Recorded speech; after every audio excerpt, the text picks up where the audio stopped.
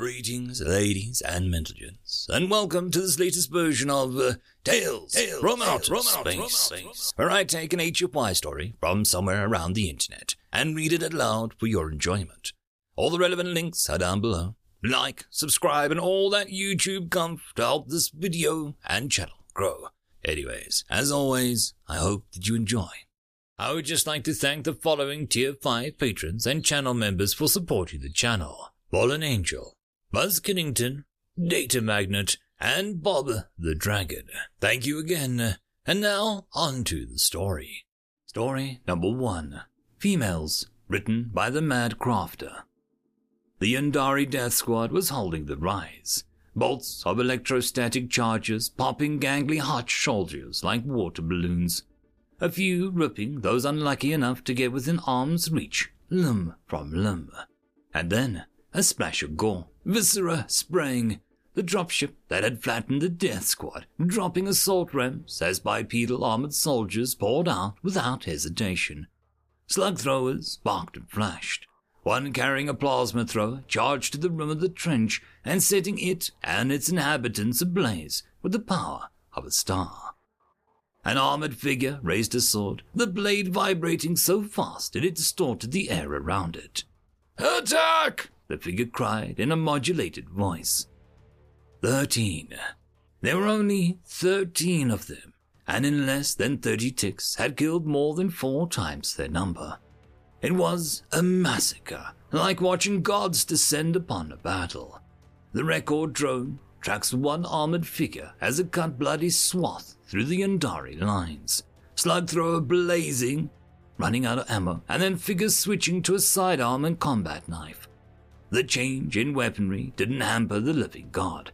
It only made things bloodier and more personal as the fallen got to look into the glowing optics of their killer. A Yandari got a lucky shot, blowing a chunk out of the figure's midsection as it guts another Yandari. The cold, green optics turned to look at the offender, the pistol in its hand blowing a hole through the head of the gutted victim without even looking as it advances on its new prey. A second shot deflects off its armor, leaving it glowing with heat. A third shot goes wide. A fourth. The figure raises its sidearm and aims. A fifth panicked shot clips the armored helm and spins it. "Pause replay," a voice says, and the recording freezes. Groans and cries of protest coming from the shadows. "What are we seeing?" the voice says. A spotlight shining down to show the small form of the educator standing under the massive vidscreen. "Anyone?" A green light flashed in the dark of the audience. "Speak," the instructor said. Shock assault. A mechanical translator voice droned over the clicks and chitters of one of the insectoid students. Bipedal species, likely mammalian based on morphology. Ability to ignore catastrophic bodily damage indicates the use of combat stims and pain blockers. Assessment: Talvara Security Forces, Gethic Kill Team, Halondara Regulars, or Jakar Freebooters. The educator nodded. "Astute Cadet 5583, the educator said. "Tell me the commonality between your assessed combatants." There was a low drone from the dark before the mechanical voice spoke again over the clicking. "All aforementioned species employ the use of combat drugs to enhance combat efficiency. The lack of powered armor narrows the range farther. The combatants are employing kinetic weapons rather than energy-based ones, further narrowing the candidates to the aforementioned list." The educator nodded. "You're neglecting a factor in your assessment, 5583, the educator says, pacing beneath the screen, frozen at the armored figure in mid-spin from the weapon impact. "There is a bias in your calculation. Reassess." There was a longer drone before a different green light flashed. "Cadet 5583 assumed the combatants were all male, based off the species they listed," a voice from the shadow said. The educator snapped his fingers and pointed into the dark. "Very good," he said, before gesturing up to the screen and the lights dimming again.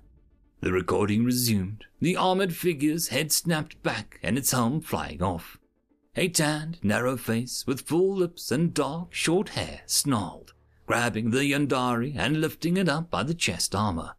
The wound on the warrior's face still smoldering on the high cheekbone, along with the midsection as they stabbed the Yandari repeatedly through the side of the neck. "A female," the educator said, the video pausing just after the figure dropped their kill, face covered in blood and still smoldering flesh. 5583, assess. Human female, Terran drop Marines. Based on the insignia and combat protocol, most likely 6 Marine Raiders, the translator droned. A laugh erupted from another part of the shadows. "Something funny?" the educator asked, just before another green light flicked on. "Females aren't capable of such things," the voice rumbled beneath the translator. "I came here to learn, not be shown fiction." The shadows murmured. "Cadet Gaval, correct?" the educator asked. "Yes," the voice rumbled. "Cadet, your species is still new to the Union, so I'll ignore your ignorance for the time being in favor of making this a teachable moment." The educator looked into the shadows. "Cadet Carter, would you oblige us?" the educator asked to the shadows. "Yes, sir," came a soft voice as the sound of feet rapidly stomping on the ground began to echo. A moment later, a second spotlight illuminated the form of a young human woman. Not even 2 meters tall, dark skinned and curly-haired. She was easily one of the smallest cadets in the class. She stood at attention as the rumbling laughter erupted again. "You expect me to believe that this is capable of what you just showed us?" Gaval growled from the shadows. "Why don't you fuck around and find out?" Carter said, eyes locked on the candidate's green light, making the class stomp faster and louder. "That is a Terran combat challenge," the educator said. "It is my understanding your people can't refuse one. Isn't that right, Cadet Gaval?" Steps thumped against the stairs as the reptilian centaur-like Gaval descended before being highlighted by his own spotlight. "Damn," Carver laughed. "Looks like your species feeds their bitches Wheaties." There wasn't even a chance for the instructor to speak before Gaval swung, catching Carter with a fist as big as her head and sending her spinning into the dark as the room went quiet. "A female is never equal to a male," Gaval said triumphantly, and then the laughing started from the dark. The lights turned on, showing Carter already hefting her to her feet and wiping blood from her mouth and eyebrows. "Now, I'm gonna enjoy beating your ass," she said before cocking her head curiously. "By the way, is it on the back end, that thing you keep talking out of?" Gaval roared and charged, Carter calmly rolling her neck and shoulders to crack the bones. And then the beating began. It happened so fast it was hard for anyone to track. The massive Gaval galloping towards Carter and swinging his anvil-sized fist at her again. Suddenly, she was being thrown by it. She was clinging to it, arms and legs wrapped around the wrist as wide as her own torso. Gaval recoiled, shaking his arm. Carter scrambled up his arm and onto his shoulders, wrapping her legs around his neck as she started punching into the side of Gaval's neck. "As you can see," the educator spoke as the brawl went on, "the human female, woman." Carter snarled as Gaval grabbed her and she kicked at his chin and throat. "Apologies," the educator said calmly. "Take note of this, class. Human, and forgive me for this, Carter. Females abhor being called females. They prefer to be called the designation of woman. And to not use that is to take your own life into your own hands."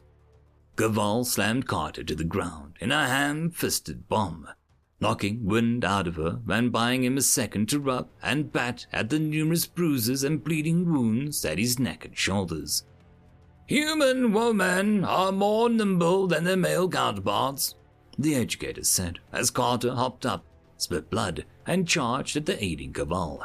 "They have higher pain tolerance. The physiology allows for greater dexterous combat over males which favor endurance and strength."